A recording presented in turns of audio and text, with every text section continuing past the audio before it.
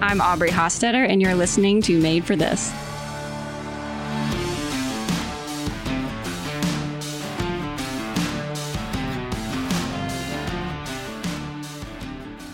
Hello, everybody. Thanks for joining us for another edition of Made for This. I'm Anthony Cook. Got Morgan McQuarrie. Hello. And joining us today is Aubri Hostetter, our Kentucky equine consultant. Hello, Aubri. Hello. Thanks for joining us. Of course. So you kind of already know the drill. We're gonna get your background, where you fell in love with a horse the first time, and how you wound up here. So let's go back to the beginning. Where was that first horse experience? First horse experience, Birmingham, Alabama, where I grew up, and I wanted to ride horses. My parents were not horsey people, and they were just so innocent and oblivious and just suckers. So they called the closest horse farm to our house. Happened to be a saddlebred place, and I just started taking lessons out there. Never really stopped. So we got suckered into saddlebred world, and I did that my entire childhood. My dad became a great barn dad. Absolutely loved going to the barn with me, and he became a favorite among all the barn rats. Was he a good groom too? He was not. He was not a good groom. He suffered what he referred to as significant blood loss from some of my horses from stepping on him. It was a tiny red dot in a sock, and since then he admired them from afar. But no, they're not horse people. They were very supportive. I'm so blessed to have the parents that I do, and they supported me all the way up until college. Then I went to William Woods University, and I did their saddle seat program there, majored in equestrian science. That's what it says on my diploma. That could mean a whole lot of different things, but basically it's a school that is really neat. There's a lot of saddle seat folks there, and you get tons of hands-on experience. So I was there I graduated early for 3.5 years, and then I took some assistant training jobs after college and did that for 2 years. I no longer train horses, hence why I'm here. Aubri came to Kentucky in the worst freezes we had in a long time. It was the worst winter. What was it? I think it was 2013. It was like 13, 14, something like that. I'm pretty sure it was 2013, and it was just a disaster. You walk in the barn, it's just the floor is frozen, water buckets frozen. For an Alabama girl, this was not cool. Yeah, I went to school in Missouri, but it was heated, and they kind of trick you by letting you have that heated barn for several years. And then you go into your internships in the summer, and it's like no one talks about the winter. What the winter's like. So yeah, I stopped training horses pretty quickly. I mean, I shocked myself. It was actually, to be honest, a really rough time, thinking that you're going to do that for forever and loving it, and then all of a sudden not loving it. The winter was bad, but there were other reasons for not training, and I got pretty burned out pretty quick, and I wanted to use my degree. So I was very fortunate to get in the horse feed business, so I was able to still use it. But you still had a tie to maybe a trainer in the industry. I did. Okay, so the industry was very good to us in many ways. My husband and I met through saddlebreds. So he was a saddlebred trainer in Kentucky. So when I moved to Kentucky, of course, it's a small world. We met the night that I moved there and dated for a little bit, and now we are married, husband and wife. And he is not a horse trainer anymore. He's a firefighter paramedic. Very proud of him and what he's been able to accomplish there. But yeah, a similar story, but he trained longer than I did. He trained for probably 10 years professionally, and then just sort of hit a wall, wanted to do something else, and has been very happy. So educate me, would there be a lot of saddlebreds where you're from in Alabama? Would that be a big market? No, it's not. A handful, maybe even less than a handful, but it was just really by chance. We just happened to live close to one. That was the closest one. Birmingham, I wouldn't say is a particularly horsey area. I mean, there are some farms, but not. And when I say Birmingham, I mean the areas surrounding Birmingham, but no, not particularly a saddlebred pocket. And my husband, he's from Denver. He grew up riding saddlebreds out there, and there's probably fewer out in the Denver area than where I'm from. But his mom rode saddlebreds. And again, I think it was just logistics. It was just the closest barn to where they live. Sure. But It seems like, man, this was destined to be. A kid grows up in Denver interested in saddlebreds. Yep.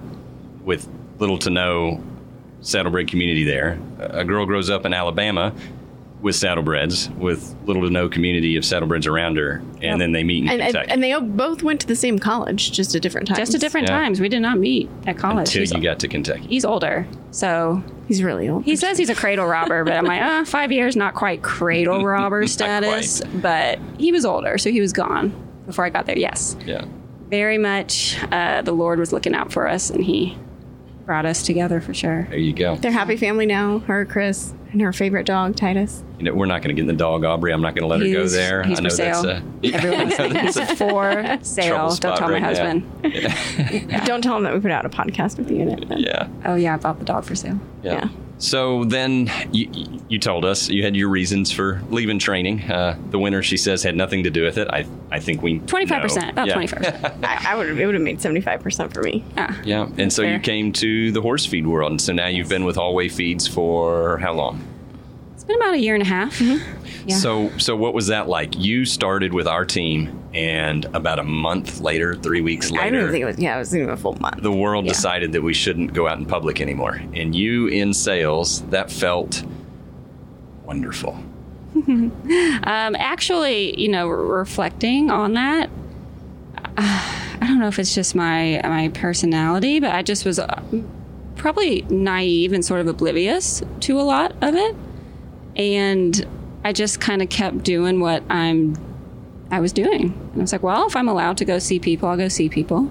And thankfully, I work for some great people that just let me be an adult and make wise decisions. And it was actually a kind of a fun time to go and see people because they were lonely. I mean, really, they were like, okay, well, what do I do now? And they were home. Not as many people were traveling to horse shows, so they were here.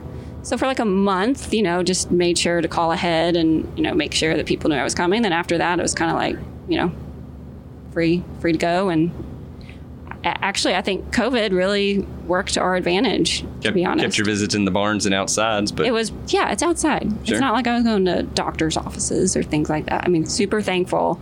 I was very blessed. So COVID really, it's weird, but it wasn't a disaster. I think it's brought more interest into horses. It was the one sport that kept going for a while, even when nothing else had, and people kept watching, and it got people outside again. Horse racing was the first thing back up and running after the big shutdown. So it was on TV. It was the only thing left to bet on. So it got big. So that was great. So now year and a half.